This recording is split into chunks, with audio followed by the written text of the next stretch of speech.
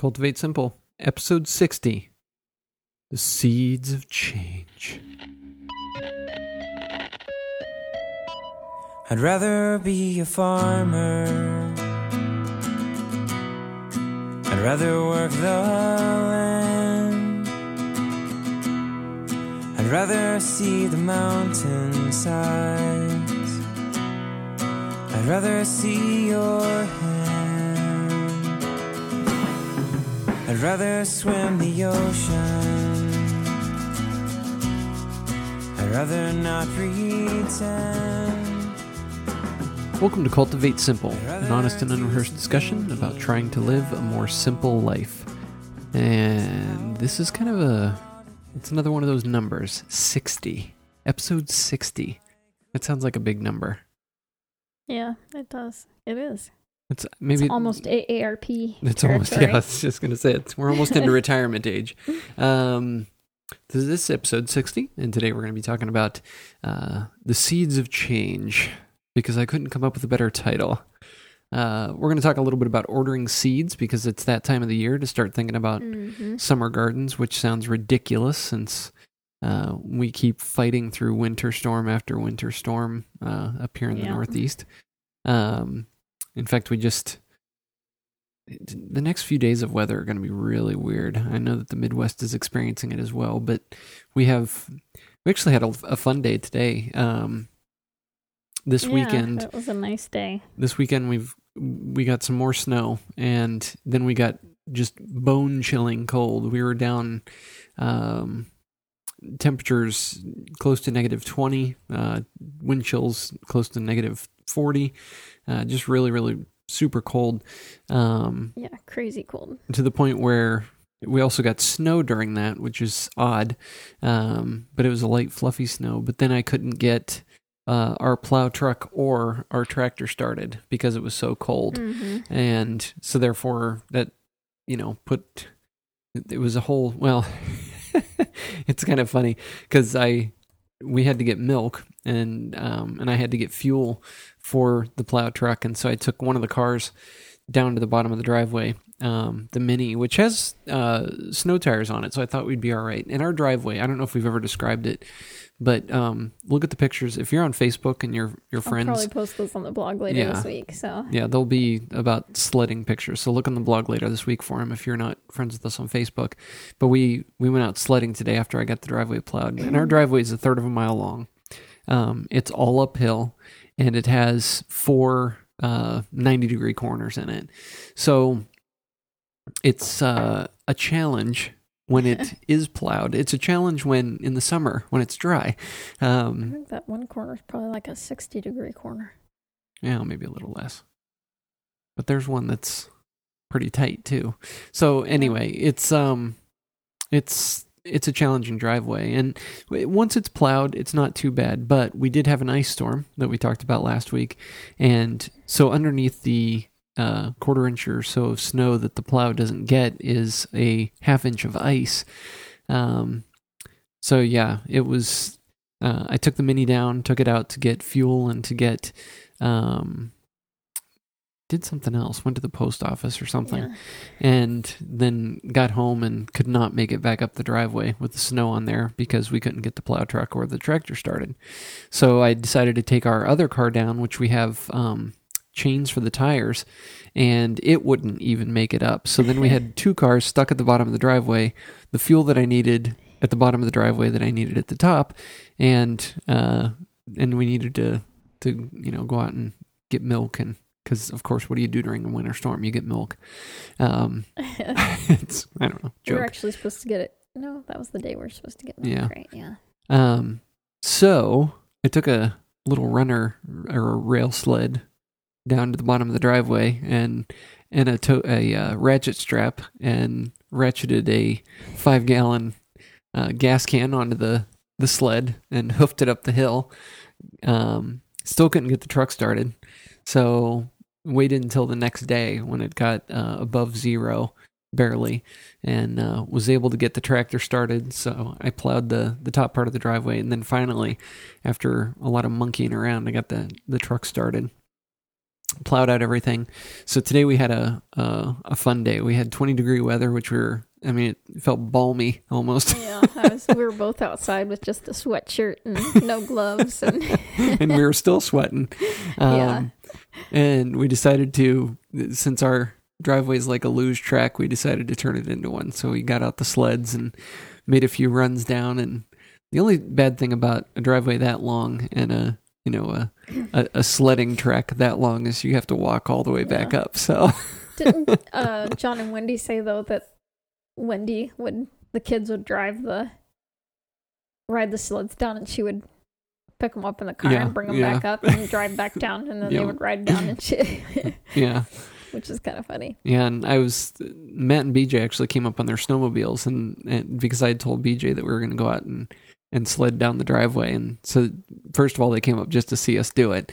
But second of all, they're like, well, we can haul you back up the hill on the snowmobiles. But I had to go curling, so we had a makeup game today. Mm-hmm. So, but it was just a fun day. It was a fun day to get outside and it was nice and sunny. And I took Tara on a little snowshoe after you left through one of the trails. I need to take a hatchet back there and clear out some of the trees that are bent over from the ice. And then tonight we're supposed to get another 2 inches of snow, another 1/4 inch of ice, and then tomorrow it's going to rain and be almost 50 degrees. And then the next day it's going to be 14 degrees. So it's just a crazy winter.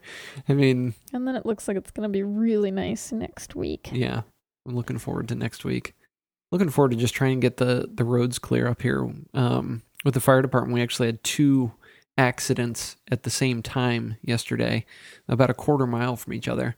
So yeah, we're ready to. One of the other firefighters, as we were clearing the scene, he just turned to me and said, "I'm sick of winter already." So, which I'm not. I love winter. I think it's a great season. I love being out in the cold and dressing up, and I don't even mind when I get a little chilled and have to come in and sit by the hot box and get all warmed up. But so I don't mind it, even though we have 6-foot piles of snow outside of our yes. And I have to send my knee-high winter boots back to get the zipper. Mm-hmm. The zipper broke, so I have to send them back. But the problem is which she's been delaying for 2 weeks. I've been delaying because the snow's so deep. So today I wore my other boots, and they're just like your typical hiking boots. And I went out to the compost pile, and of course the snow comes up to my knees, so it didn't do me much good. I ended up bringing more snow in the house than I think I took out of compost. So, yeah. Maybe for your birthday, I'll get you some gaiters. You can put those on. Could probably make some. You just need to get your boots sent off and get them sent back. Get them back. I've been delaying it because of all the weather. The post office has been closed, and then there are holidays and that kind of stuff. So that's one good thing about buying quality boots, though, because you bought those from LL Bean, which is a local Maine company, and they actually make the boots here in Maine. Yep. And yeah, you emailed them, right, and said, "Hey, the zipper broke on these," and they said, "Send them back." Yeah. So they stand behind their products. I should know better, though. I should get laces, because you break a lace, you just buy a new lace. You know, I was thinking about that as I put on my jacket, because I have a winter jacket, and the zipper's been a little tough to zip up the last 2 years. Last year and then this year. And I was thinking to myself, oh, that's so annoying. I need to only buy coats with buttons from here on out, because it's easy to fix a button, but fixing a zipper, you can't. I mean, you can fix them or take them out and replace them. It's a whole lot more hassle than putting on a new button. But you like your boots with the zippers, though, because they're easy to get in and out of. I like them because they're easy to get in and out of. They're super convenient when I'm taking a bunch of different trips outside. But I can see why having a lace-up pair for things like snowshoeing, or if you're going to be out for a long time, isn't a big deal. But I don't know. Yeah, it's a lot of laces, because I have basically the same pair of boots, only with laces, a little bit lower. I think they're not as tall. And I think there's like 12 or 14 eyelets, so that's a lot of... And then I tied off the top of my laces so that they don't come through when you're unlacing them, because I hate that. I hate when you're unlacing something, and I even do that on my tennis shoes, where I just tie a knot in the top of the or the end of the lace, I guess you would say, so that as you're pulling them out, as you're unlacing them and loosening up your shoes, it doesn't pull the end of the lace through. So, but on the boots, that doesn't give you, the laces aren't long enough to give you a lot of extra, which is fine, because then, when you tie them, the loops aren't huge and flopping all over the place. But you have to get it just right, or you just cannot get your foot out of that boot. So it's kind of a struggle sometimes. These are the things I struggle with. Yeah. My boot laces. But I like those boots. If you're looking for a pair of boots, just a general all-purpose sloshing around the yard and the garden, I would definitely recommend the bean boots. They're really great. I'm actually thinking about getting a pair of shorter ones that just slip on enough for heading up to the chicken coop and that kind of stuff. And the really nice thing about them too is that you can actually send them back to L. Bean and get them resold and repaired and repaired. It's one of the few companies that will still do that sort of thing for the knee-high ones that I have are lined with shearling. And I was reading online, and one lady said that she wore out the shearling in her, so she sent them back, and they put new shearling on the inside of them. So that's kind of nice when you can do that, and you're not left or having to buy a new pair of boots. Yep. So, yeah, I like them a lot. And they're, once you break them in, you want to keep the boots because they're awesome. Yeah. I hate breaking in a pair of good shoes. Which is why you've been walking around with a broken pair of boots for 2 weeks. I tie it shut every now and then with a piece of baling twine. I've got a piece by the door, although it's starting to fall apart. That comes in handy to tie it kind of close, so when I go out to the compost pile, if I'm wearing them, because clearly with the zipper not working, I get tons of snow inside. But if I tie it shut with the baling twine, then it keeps the snow out. It works. I think you'll be surprised. With them especially, we should send it off on like a Monday. I want to. So that I bet they'll turn it around quickly. I bet you'll have them in no time. But now I have to wait for a sale because I waited and waited and waited for these boots to go on sale because they're not cheap boots. I ended up getting them for a really good price. So now I have to wait to find a coupon or something for another pair of like lower boots. I should get a pair of their ones for the garden for summer. The ones that aren't lined in shearling because that might be a little hot in the summer. Yeah. Well, the wool is generally cooling as well, but I don't know. Maybe when I need new garden boots. See what they've got. We also had another discussion this week about when the plow truck didn't work, and I was kind of frustrated at it. And I think it needs a general tune-up, going over, redoing. I know that there's a few repairs that need done. It needs a new alternator, which I've already purchased, and I just need to put in. And I think I talked about that last week or 2 weeks ago on the show. I bought the belts for it as well because you have to take the belts off, and with the alternator, you have to take both the belts off the engine in order to get at the alternator. So I figured I'll just buy new belts because replace those, don't have to mess with them, don't have to worry about them. I noticed this week that I think the gasket in between the carburetor and the engine is gone or is rotted away, not there. So I think that needs replaced. So now I'm thinking about doing a carb kit for it. And I also know that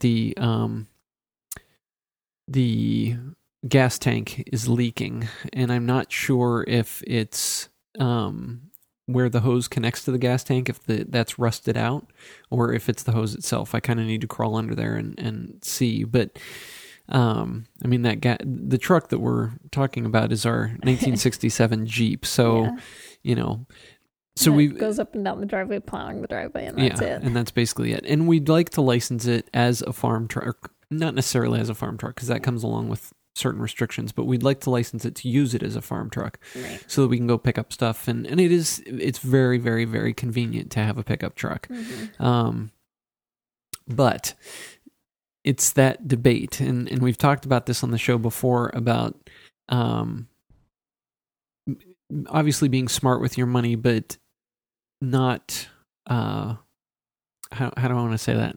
Not wasting money, not putting good money after bad. So part of our discussion this week, and the reason I wanted to share it on the show, is because I think that everybody can sort of benefit from listening to our discussions sometimes. I don't know. And maybe weigh in, because Depends on if it's that conversation or the ones about whether aliens or zombies are more likely to actually ever occur. We also had that conversation this week. Yeah. We have a plan for both. See, I don't think aliens are as likely as zombies. No, I don't think so either. Zombies are definitely likely, and I have a plan for them. Treadmills all around the house. Treadmills all around the house. They will actually power our house that way. Yeah. No, that's not what we're talking about. The truck. And this is usually how our conversations go. So we were discussing, how much money should we put into the truck, because it is a 1967 pickup truck. And the good thing is, because it's a Jeep, it's kind of not really a collector's item, but it's sought after. Mm-hmm. Even when we post pictures of it on Facebook, we have 2 or 3 offers usually of people that like to buy it. So I know I could probably sell it for, a decent amount of money, even to the point where I could probably sell it for enough to buy a plow for the front of the tractor. So the debate then becomes, do we use it enough, or would we use it enough for things other than what we use the tractor for, such as going out and picking up things with it? Mm-hmm. Obviously we can't take the tractor 10 miles away or something like that. Or do we put the money into it to keep it running? Because plowing our driveway is definitely, we need some sort of a solution, because our driveway is so long and such a challenge that even we had it gridded, which is a sand salt mix that they put onto the driveway, or the top of the ice as it was for us, and that's why we had it gridded. And that cost us how much? $80. Yeah, $80 to do our driveway. So we're pretty sure to plow it, and we could actually ask the guy that gridded it for us to ask how much he'd charge us to plow. But I'm guessing it's going to be around $100 every time. Mm-hmm. This year already, I've plowed it 4 different times, or 4 different storms, and I've plowed it usually multiple times during those storms, so probably 6 or 7 times. So obviously putting that amount of money, and that's 1 year. So putting that amount of money into the truck makes sense, because then we have a plow truck. We also have a truck that can haul our firewood from, the various places that we cut it up to the back door so that we can put it in the basement. It has multiple uses, but at what point do you cut that off? At what point is it not a good decision to put money into that? So, and the truth is, it's a gamble. Yeah. One way or the other. In some way, I do want to keep the truck running because it's great for those tasks. But in another way, it's difficult because with cars, once our cars get past a certain point, you just hate to put money into them, because you know something else is going to break. Right. And at some point it's just going to crap out. But especially with older vehicles. But that's because you don't want to go somewhere and be left stranded. Right. Which isn't really a concern with the truck, But with older vehicles too, they definitely made them more sturdy. Yeah. More to be fixed and to keep fixing them to run. And there's longer. A lot less junk, a lot less crap on the truck, as far as there's no electronics. It would survive an EMP, which we're pretty excited about, because that's going to happen right before the zombies come. But there's just not much to it, and so at some point, unless it's something major that happens, you fixed all of the sort of wearables on it, and you're going to have, a truck that's going to last a long time. So, I don't know. I want to ask your opinion, dear listener. What do you think? Should I continue to fix the truck? Especially some of you guys I know like Nebraska Dave, and different people like that. Oh, and by the way, get well, Nebraska Dave. That's right. He had appendicitis this week. So I told him at least it was good timing. in the winter. It would have been definitely terrible to have in like May or when he needs to plant all his seedlings out. So good timing. You can sit back and rest up and order his seeds. And so people like, anybody that has experience with fixing vehicles and those types of things. I mean, what's good sound advice on what's a cutoff point? That's been one of the internal debates this week. So that brings us to what's for dinner. What did we have for dinner? We had fried yuca. Which we had to go to the grocery store earlier this week to get I needed some vinegar. The real grocery store, the real, like a grocery store, yeah. I needed some gallons of white vinegar, and so we stopped in there to get some. And because I've been putting all my citrus peels in it from all the citrus that I ordered, and then it makes citrus vinegar. Handy tip. So it doesn't smell quite as nasty as white vinegar. So when we were there, they had yuca. So I got some yuca, being from South America. I love yuca. And then I got some plantains too, and I'm waiting for those to get really ripe, and then I'll fry those up. So we had fried yuca. And then we had open-faced venison burgers smothered in caramelized onions and some local artisan cheese. And then we had some of my fermented pickles as well on the side. With yuca, what is frying the typical way to prepare that? Actually, the typical way is they kind of boil it in chicken stock with some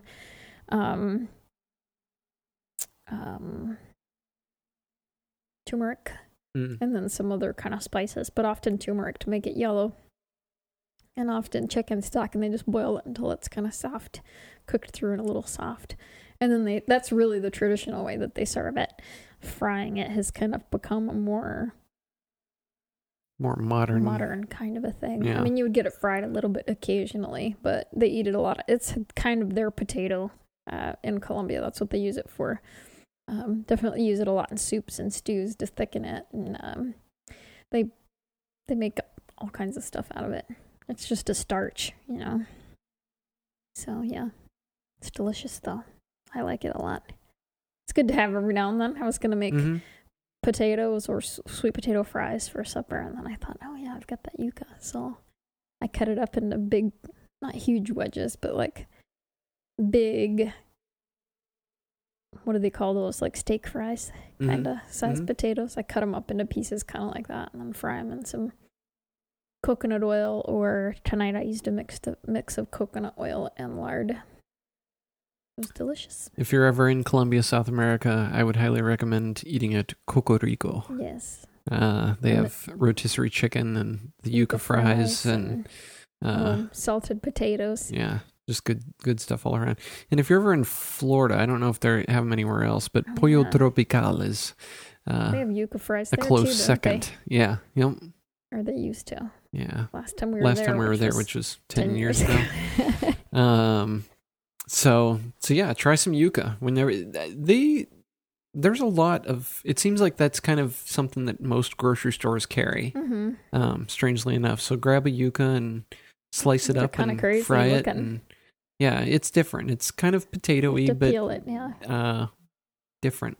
Yep. So that brings us on to the support section of the show, and lots of thanks to send out tonight.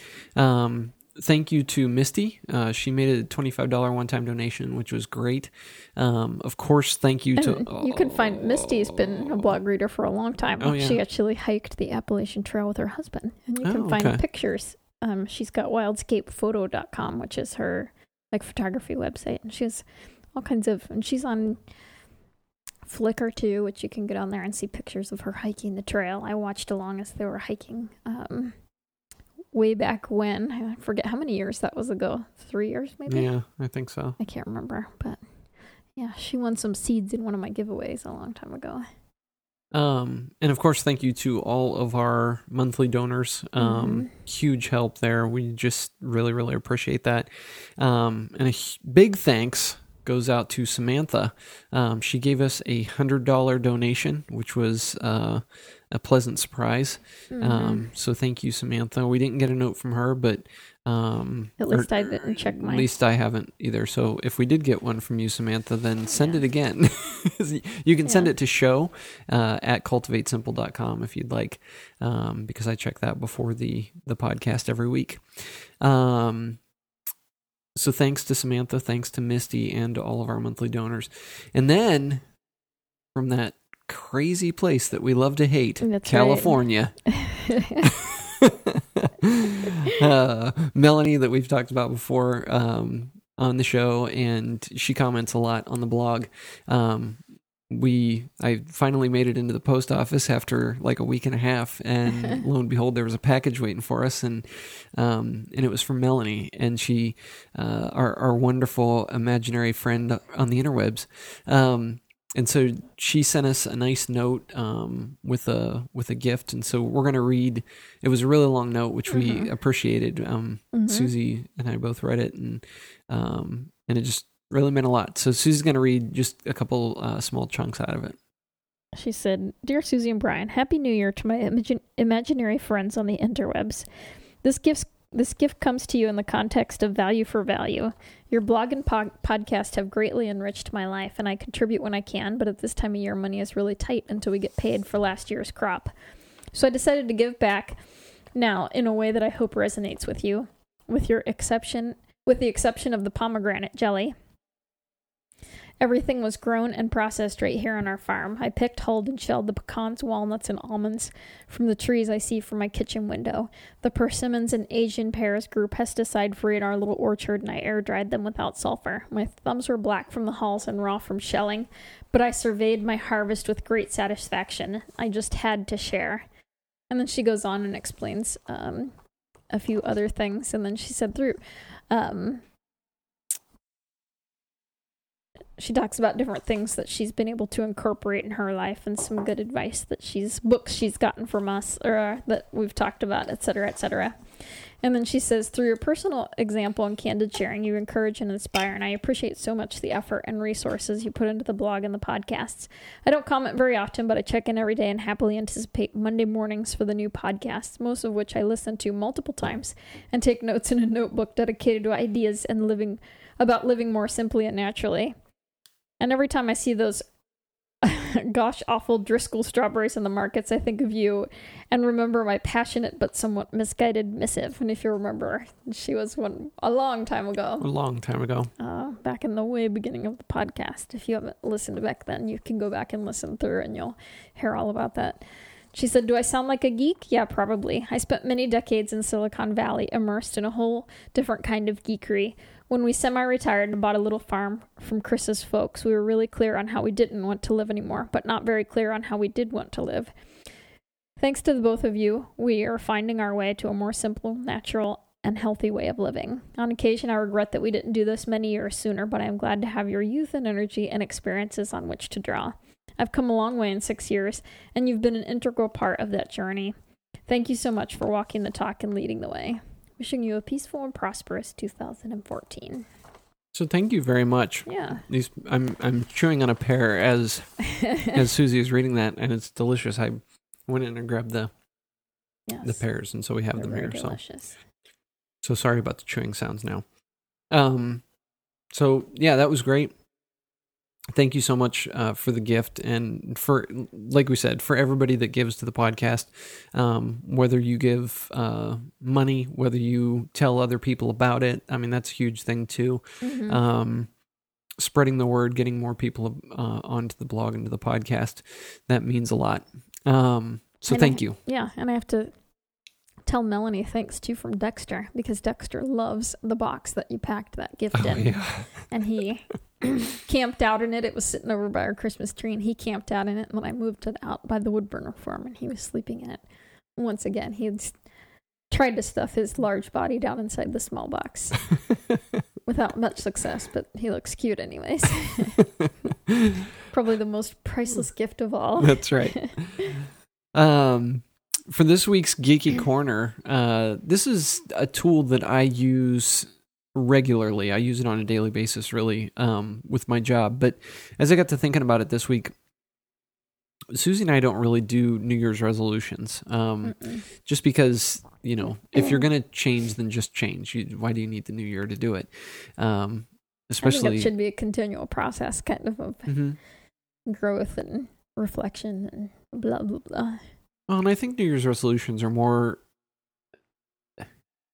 I think they've almost become kind of a, what's that called when something, they've become kind of ironic in a way, It's like, you're going to break this, so I'll make it a New Year's resolution because who really cares about those? Yeah. Sort of thing.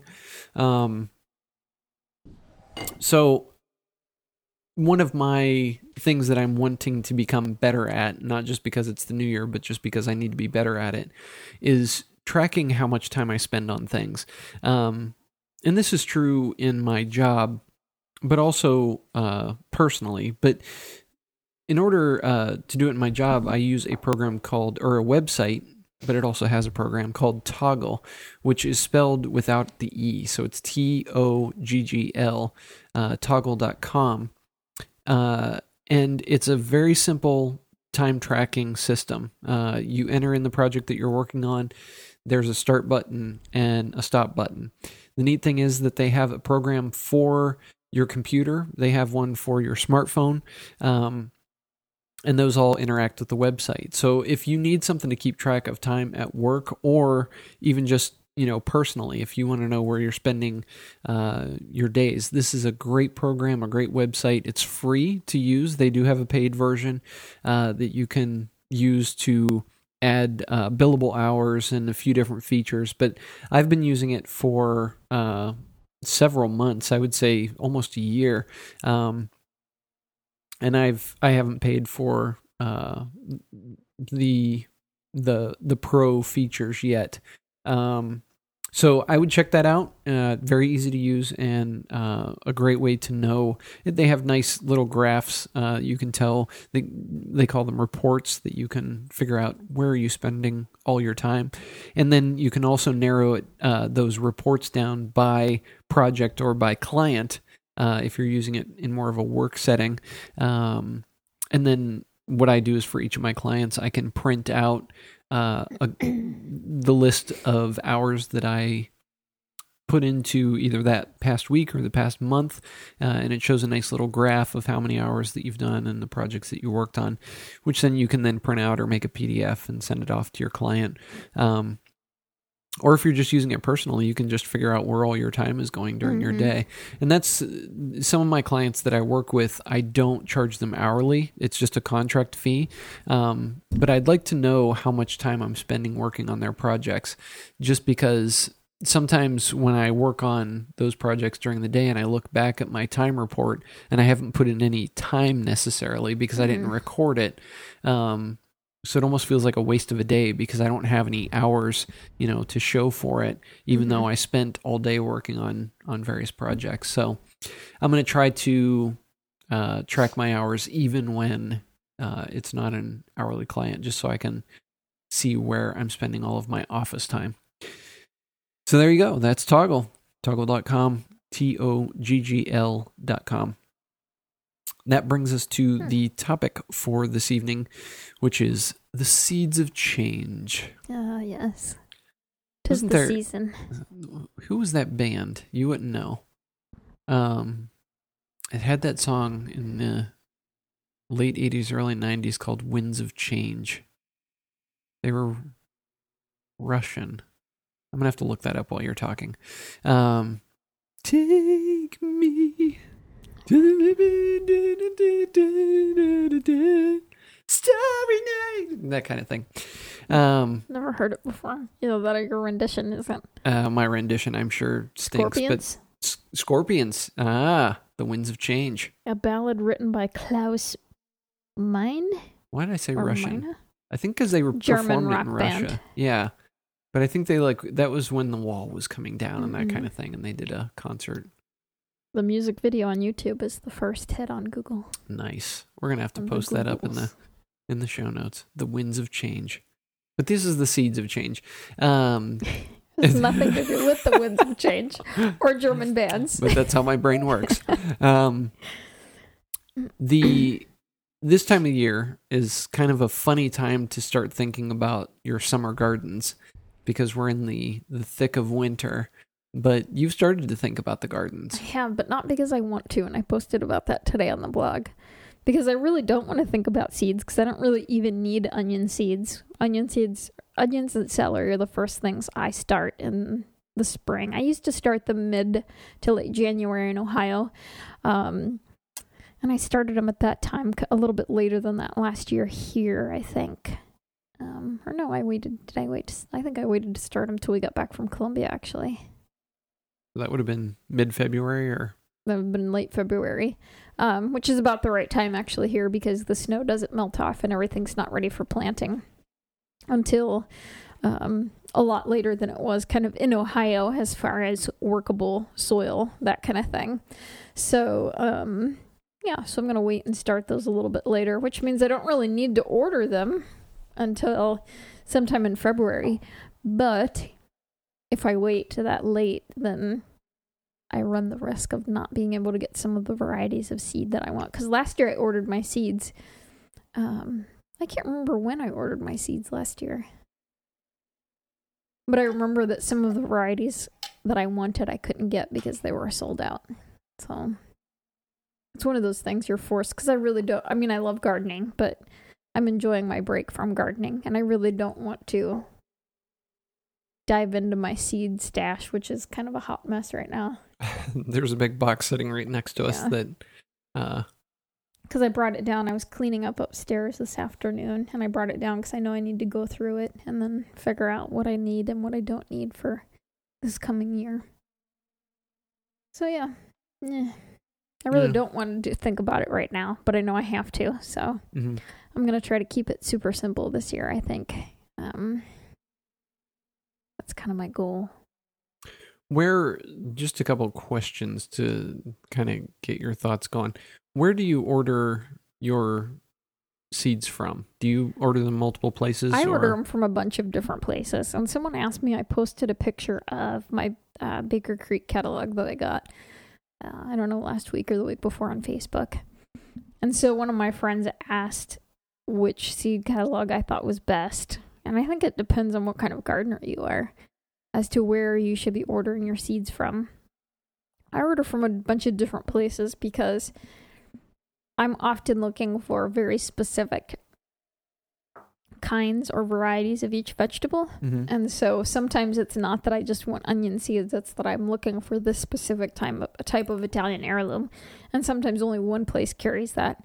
So generally I'll buy that from them, but then I'll order some of the other things I want from them too if they have, or some other interesting vegetables if they don't have some of the other things that I want.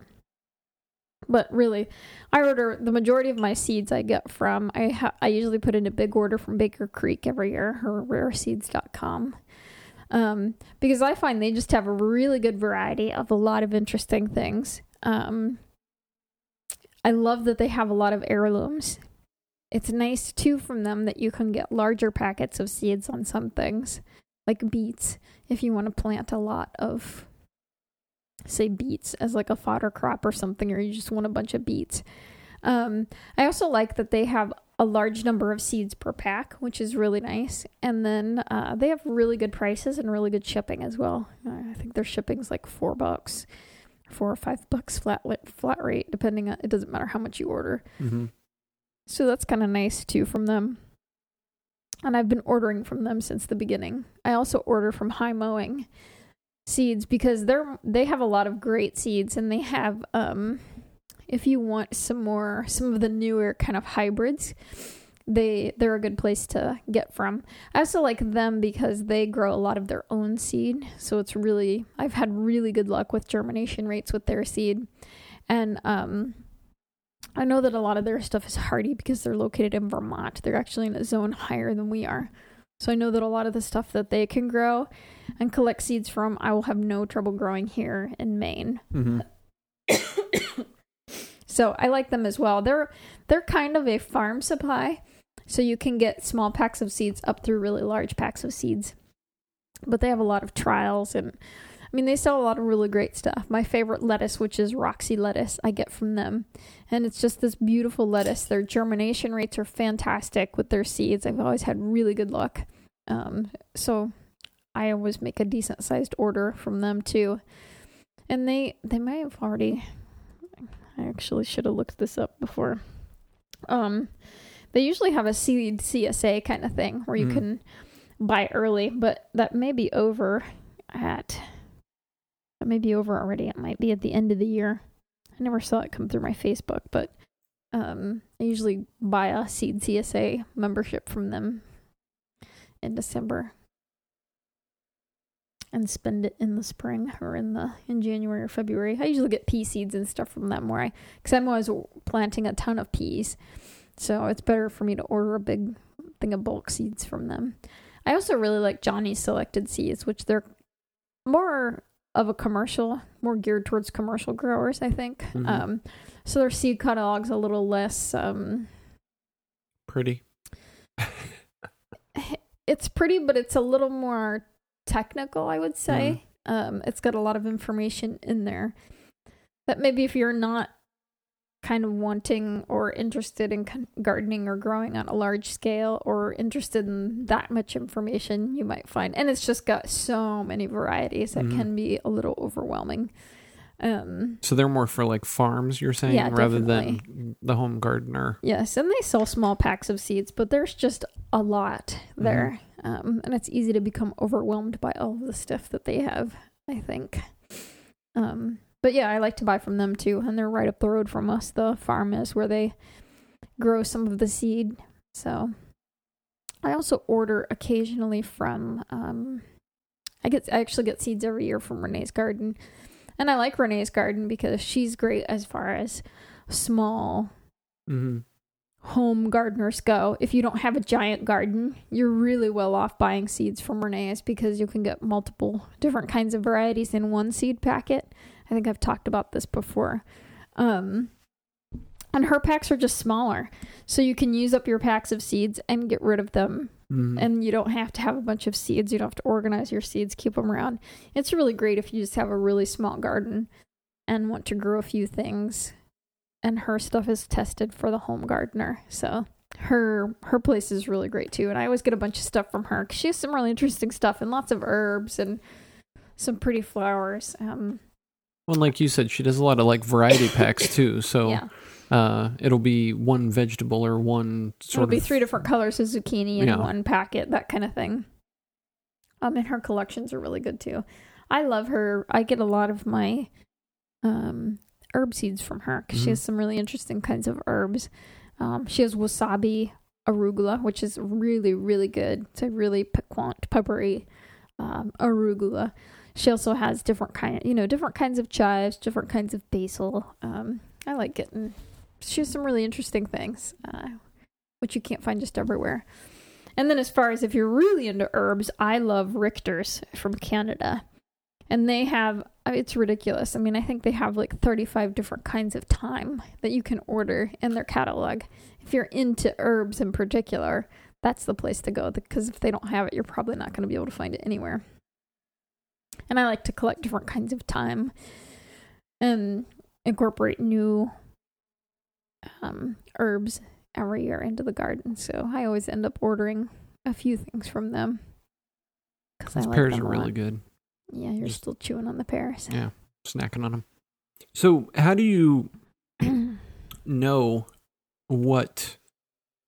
how many you're going to order? Like, how do you know how many seeds you need to order in general? Do you need to figure out where you're going to plant and how much space you're going to plant in, and then I would highly recommend what's the process? I think it depends on how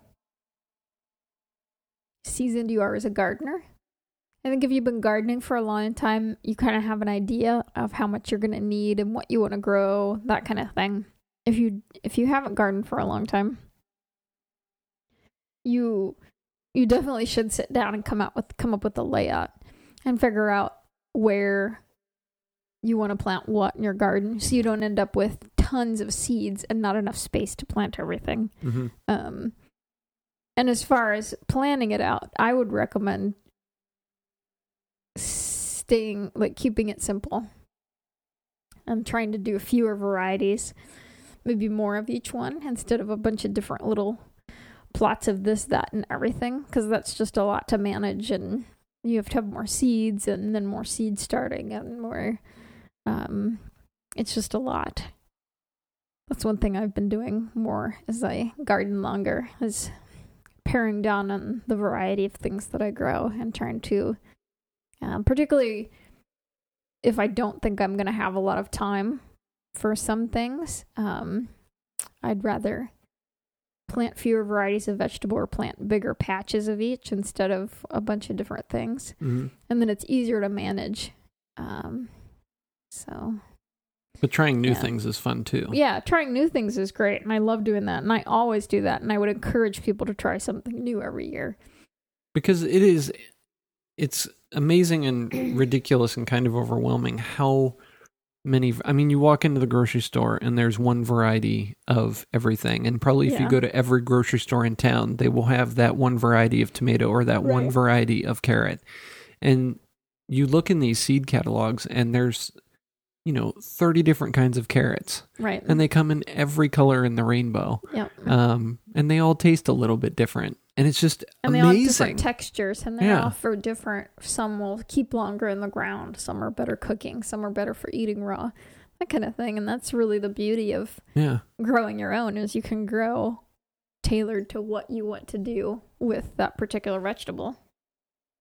One of the things I really want to focus on this year is I read this book, Eating on the Wild Side. She talks in there about growing the healthiest vegetables, so the most nutrient dense. So often it's the excuse me, my throat's getting dry. Take a drink. She talks in there about choosing the vegetables with the most nutrient density. So like a red lettuce is going to be a lot healthier because it has a lot more antioxidants and vitamins and minerals than a green lettuce. Of course, it has a little bit more bitterness too. Red onions, same thing. I think that's really interesting when I read that. And I thought, well, if I'm growing it myself, I'm growing it to be healthier anyway. So it's a good idea to choose some of these. And I always have grown a really wide variety of colors in the garden just because it's pretty. But she also, in her book, talks about lists specific varieties, because in some types of red lettuce, some among them are even healthier than others. So I think that's really interesting. I'm going to leaf through that book before I put in my seed order and maybe try to incorporate a few of the varieties that she recommends in with the normal favorites that I've kind of developed over time. So yeah, and that's one reason I recommend trying something new too, is sometimes you find a new, even if you have a tried and true variety, you always grow this kind of, Blue Lake beans or something like that. It's worthwhile to try maybe some emerite instead, because you might decide you like them better. If you always grow on the same thing, you don't know, or a new variety might be more productive and do better in your climate. So that's the beauty of trying something new, is sometimes you discover something better. Sometimes you just get something prettier. Sometimes it's not very good at all. So this last year, I love celery and I love growing celery. And I always grow tons of celery. And I eat some of it. I never eat all of it. But I always plant a little bit more than I need because it's a pretty plant. And I just like it a lot. And I like having it if I need it. I always have these grand intentions of digging up some of the plants and putting them in the root cellar, and then we get an early freeze and we're slaughtering pigs at the same time, and it just never comes to fruition. Right. But eventually, some year, I'm hoping that might actually happen, and I'll actually have the plants to do it with. But I always grow tons of celery, and this year I grew the old standard, which is always Amsterdam, and then I also grew a red lettuce, which is celery. Celery, which was really good, and the plants were really pretty. They're a little more fibrous, but they have a lot more nutritional value in them. They have a good celery flavor, which I really liked. I also grew this other variety, not Amsterdam. I was long-standing celery. Amsterdam is like a seasoning celery that I grow in the winter inside. But I also grew this other kind of celery, and I'm trying to remember the name of it. I can't remember. It was crazy. It's like Zawalch Krul or something like that. It's an old heirloom. And I grew that, and it was a beautiful plant, and I picked some of the leaves, but the leaves, and I'm sure they're super healthy because they're ridiculously bitter. And I like bitter vegetables. But these were really bitter. And I wouldn't mind eating them so much, but the flavor was so overpowering that I knew not many other people would appreciate eating these. And it would actually be a really great seasoning celery because you could just use 1 or 2 leaves in a dish instead of a whole kind of a head of celery. So they would be really great for that. And that might be kind of what they were used for. So you don't have to grow a bunch of celery plants. You can just grow that and pick a couple leaves as seasoning. So I don't know, but I probably won't be growing those again because celery, I'd rather use my space to grow the kind of celery that I want to be eating. So, try something new. I tried the red celery and I loved it. So I'll keep growing that. So, that's one of the reasons you try new and interesting things, because sometimes you find things you love and sometimes you find things you don't love. But it's always fun. And it's always cheap. Cost me like $2.50 to try these celery seeds, and they won't go to waste because I'll sprout them and feed the sprouts to the chickens. Is it better to buy, when you're ordering seeds, is it better to try to get the exact number that you need so that, because I know that germination rates go down year over year, and I know some seeds are better at keeping than others, but would you advise trying to buy what you need so that you can plant them and be done with them, because then you don't have to worry about organization for next year? Or is it kind of like whatever you feel like doing? Because I know that you just have a ton of seeds. And I think it depends on whatever you feel like doing, because it can be overwhelming to manage a seed collection. Your average seed is going to be viable for 3 to 5 years if you keep it in the right conditions. Some seed isn't, beans and peas and those kinds of seeds in particular don't do quite as well being stored. Onions, anything in the allium family, there's no point in saving any of those seeds because your germination rates just tank the next year. It's just worth the extra couple dollars to buy fresh seed every year for those, to not deal with the frustration. That's definitely one thing I do now. I used to try to keep them and go ahead and plant them next year, and it's just really not worth it. The lower germination rates just make it kind of ridiculous, and they take a lot longer to germinate as well. So some things buying fresh seed every year pays, and I think that's one of those things you kind of learn through trial and error, maybe. I don't know. I think it's a personal preference.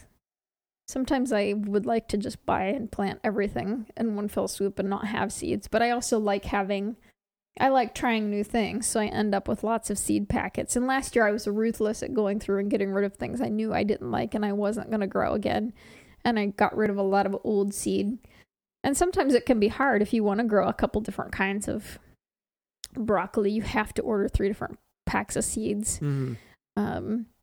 And then you end up with a bunch of extra seed, and those will be viable for 5 years or so. The germination rates do go down. I try to only keep brassica seeds for 2 or 3 years because I find the seedlings just aren't quite as strong.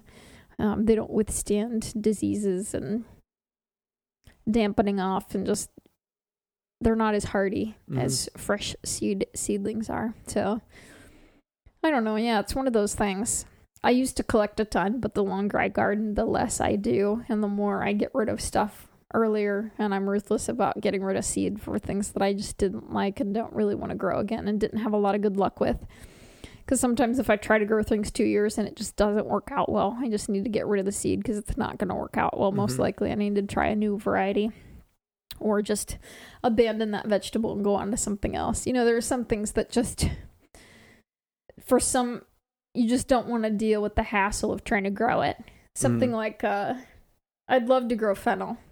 It would be great, like the bulbing kind of fennel that you eat. The problem is fennel can be really picky about heat in the middle of the summer, and it has a tendency to bolt. So if you don't have the exact right conditions with the rich soil and a little bit of afternoon shade and a lot of water, it can be difficult to grow bulbing fennel. And I had some that was looking really good last year, and then we had this hot snap. Yeah. And then it all bolted, unfortunately.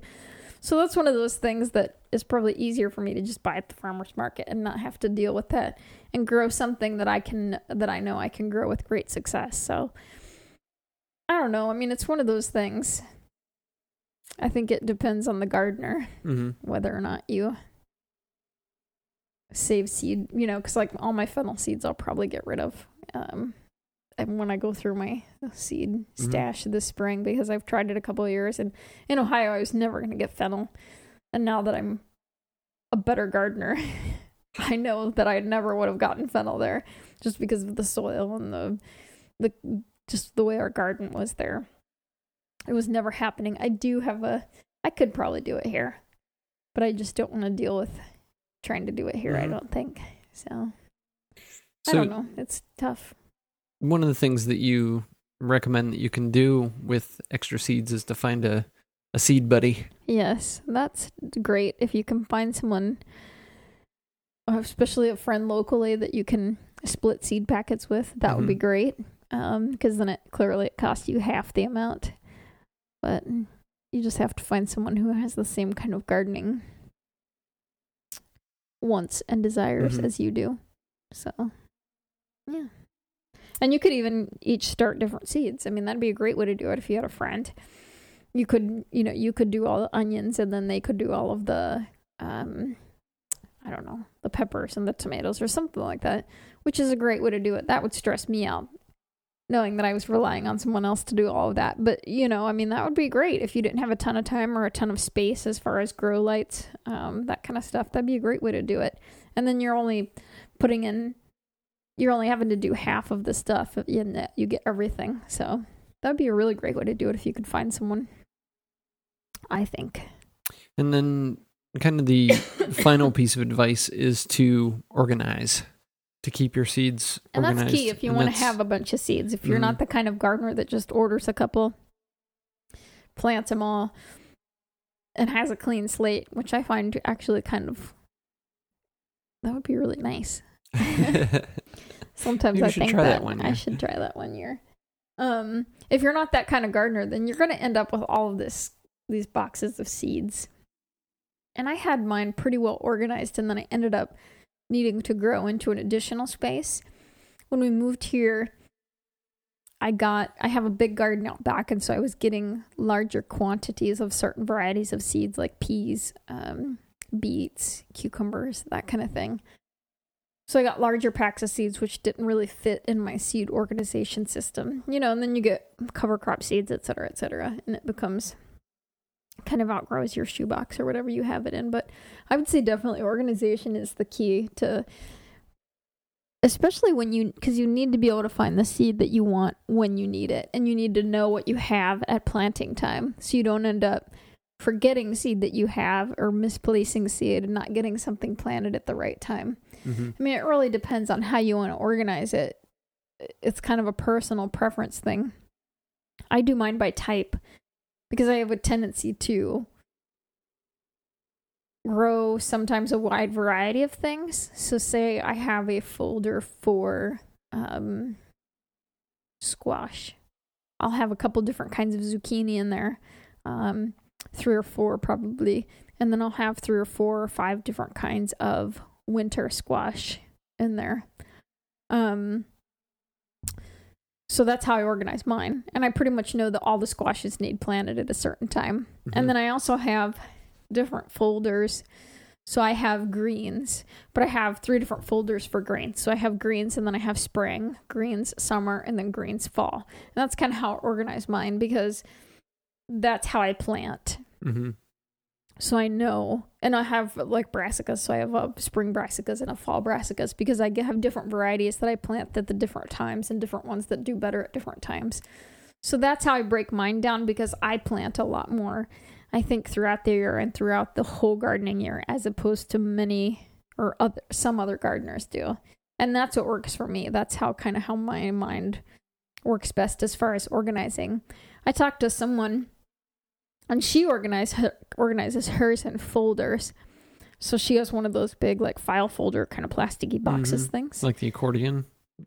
I think something like that, or one that you can put like one of the little ones with the handle that you can put, 12 or 15 file folders in. That the folders kind of hang on the edges. She does hers, although one of those accordion things would be good. She does hers by planting time. So she has, January, February, March, and then she puts all the seed packets in each of those times when she wants to plant them. Yeah. So when January comes, or March, or whenever she's going to start, she reaches in there and just pulls out everything she needs to plant that month, which is kind of a good way to do it, I think. Yeah, that makes sense. Yeah, and that works for her. So I kind of like that way as well. I don't know. I think finding a way that organizes them is key, because we talked a little bit about, it's just, you don't want to waste your time looking through all your seeds all the time trying to find what you want. And I have mine organized because I know, since I plant different kinds of seeds at different times of the year, I know, and I've been doing it long enough, that I just need to grab X, Y, and Z folder at the beginning of March and start my seeds of those. And then often I'll move my folders kind of to the back of the metal box that I keep them in. And keep the ones up front that I'm going to be planting next. And that just kind of works for me. But yeah, I mean, it's definitely, you have to find some sort of organizational system that works for you. Otherwise, it'll just be mass chaos. And you'll have a big box of seeds that you don't know what's in there. And sometimes my summer kind of gets like that when I'm planting seeds outside.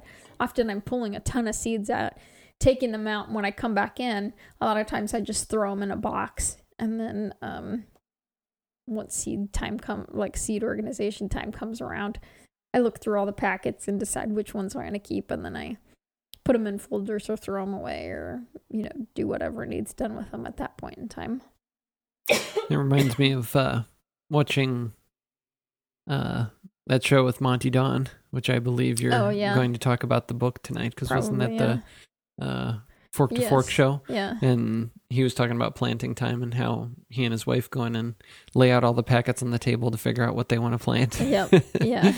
So he had a lot of packets of and seeds. They kind of organize it all there on the table in one evening, which is kind of a good way to do it, I think. Yep. Yeah.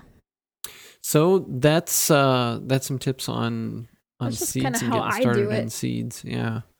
But now is the time to order them. Yeah, and I want to read this quote because this is vital. And the longer I garden, the more I see the value in keeping it simple as far as seeds are concerned. And I love this quote. That's a big book. This is a nice book. This is Tender from Nigel Slater, and he says, Seed catalogs have become an annual source of inspiration, information, and temptation. Winter afternoons are often spent thumbing through seed pamphlets and trawling internet sites before putting in my order for violet-colored beans and firecracker red chilies. It is almost impossible not to get carried away. You could do worse than follow my habit of writing out your wants list in the afternoon, then taking a red pencil to it the next day. A night's sleep can often induce a reality check. And there was another, I can't remember who it is, and it may be Monty Don, I don't remember. But in that book, they talked about how they would often write out a list, and then they would cross off half of them, and then cross off half of the ones left over a couple of days, and then they would order only 25% of the seeds that were in their original list, and they found that they still had seeds left over. So yeah, I mean, that can be one of those things. It can be difficult to not get carried away, but in the same regard, that's part of the fun of it, and it's usually pretty inexpensive. But definitely a little bit of planning ahead of time can really help, because you don't want to end up with a bunch of stuff you don't have space for. So definitely laying out your space and deciding how much you want to give to each thing really helps. And you did that last year with the garden out back here. Came up with kind of a master plan of what you wanted to plant. And then, ordered a few of those, obviously, but you had many of them, and then planted them. But then that also helps too. That master plan comes in handy if you're doing 10 different varieties of, zucchini, because then if you do follow the master plan when you plant, you'll know what varieties are in each of those sections of your garden. So it helps on the front and on the back end. Helps with organization. And I always try to overestimate how much space I'm going to give everything in your plan, because it always seems like you always underestimate your plan, and you never have as much space in your garden as you think you're going to have. It's one of those weird things. So I always try to overestimate how much space each garden each vegetable is going to take up. Mm-hmm. And then generally I find that I come out just about right, even though I think I'm overestimating and I should have extra space. I rarely do. So yeah, always definitely overestimate. Yep. So are any of these books that you have laying over here, are these going to be books of the week? Yeah, I think so. And these are all books that are kind of about food gardening in general. Mm-hmm. Ones that I would recommend. And the first one I would recommend, as far as an all-around how-to, you've never grown vegetables before, or you'd like to learn how, or you want a good primer, maybe you just learned things here and there and you'd like a good resource to have around, or an interesting take on growing vegetables, I would recommend Charles Dowding's Vegetable Course. And this is really a phenomenal book. I really like this book. He talks a lot about everything, absolutely everything, but it's not your normal. I can have a pet peeve with gardening books in that you buy a gardening book and the first 3 chapters are always the same exact thing in every single gardening book. I don't like that about technical books either. That drives me kind of crazy, because I think I just lost 3 chapters of this book. I would love it if there could be gardening books more for, you could have beginner ones, and then you could have a disclaimer. Hey, if you're a new gardener, go read this book before you continue. But he has a lot of that in here, but it seems like it's not as patronizing as it can be. And American, not just American, because even some British gardening books are like that. But I think part of it is because he does everything in his own way. So a lot of it is new, particularly to American gardeners and to gardeners who aren't used to the no-till, no-dig kind of a gardening method. So that's one thing that's really interesting about his methodology and this book. I really, really like this book. And it comes with a section, or like a little section for each different vegetable, which I kind of like. And as far as growing in spring and summer and fall too, and everything. So he doesn't assume if you're new to gardening, you're not going to be wanting to start asparagus from seed, which I kind of like. So he encourages boldness as far as gardening is concerned. And just all kinds of interesting things, bulbing fennel and sweet corn and just all kinds of interesting things. I like this book a lot. And then I also recommend The Creative Vegetable Gardening by Joy Larkham. And this is the prettiest gardening book. If you love edible gardening and you want your garden maybe to not have that normal, which I think normal road vegetable gardens are really pretty in their own way. But if you maybe live in an urban environment and want your garden to maybe look a little prettier, be more, creative or ornamental, that's a phenomenal book. And even if you don't, it's also a good resource to have as far as lots of information about gardening, particularly different kinds of plants and flowers to incorporate in your vegetable garden. So, and then I also have Fork to Fork, which is it's kind of a vegetable how-to, but with stories kind of thrown in, which I really like, and the pictures are really nice. It's a Monty Don book, so, and it's all about his vegetable garden. And he has some recipes in here too, which is kind of neat. And it talks about not just vegetables, but growing soft fruits and stuff too. And there's a TV series that kind of goes along with it, which you can find on YouTube if you want. Yeah, just search to Fork on YouTube. So one final, just to wrap it all up, a newbie question. What if you don't currently receive seed catalogs? Do you just go to the company's websites Usually you can, yeah. and sign up to get them? Mm-hmm. And then they send them to you? Yep. Then you can make your little Christmas list. Yep. And check it twice. Exactly. All right.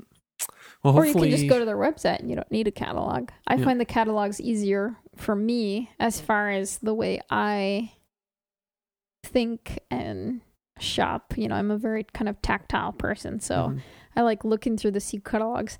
I probably buy more when I look through a seed catalog as opposed to just going to a website and, you know, making a list of the 15 things that I need and then going to a website and picking up the 15 things I need and checking out. So yeah, usually there's a lot of, ooh, this sounds interesting going on as you're looking through the seed catalogs. And I always try interesting things. And, like I bought seeds to a pink banana once to try to grow. None of my seeds germinated, which I read they were hard to germinate. So I'll probably order another pack this year and try it again. Mm-hmm. But yeah, Well, it's good. fun. I encourage it. Buy some seeds. Definitely. Start some seeds and start a garden. Hopefully do it with someone else because that's fun. Or your kids. But do it now. Go out and get your seed catalogs and order those seeds. Yeah, but keep it simple. Seeds of change. I'd rather be a farmer. I'd rather work the land. I'd rather see the mountainsides. I'd rather see your hand. I'd rather swim the ocean. I'd rather not pretend. I'd rather do some thinking now. Somehow it all depends. If I could fly away from me,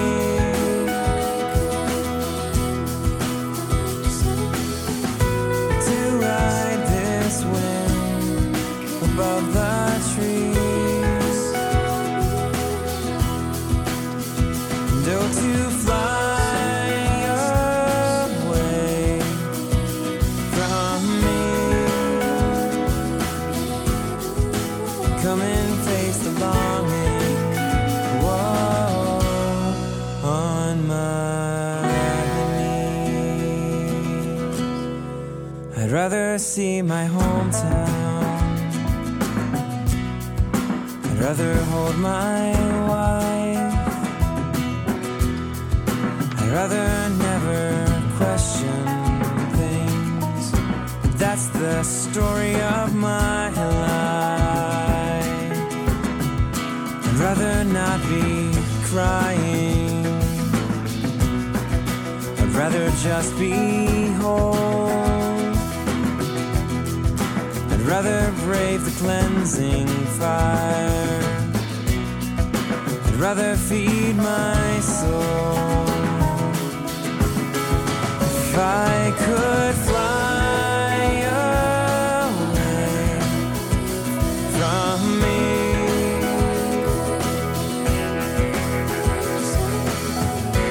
to ride this wind above the trees, no, to fly away from me.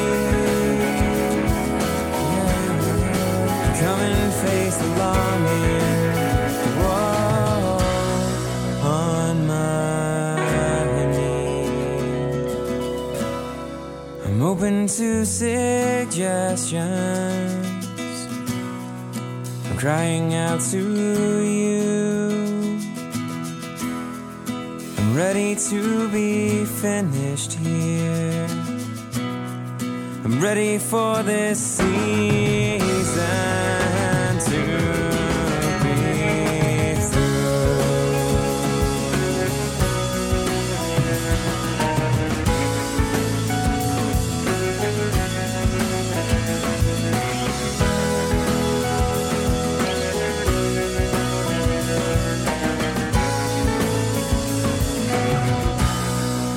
If I could fly away from me,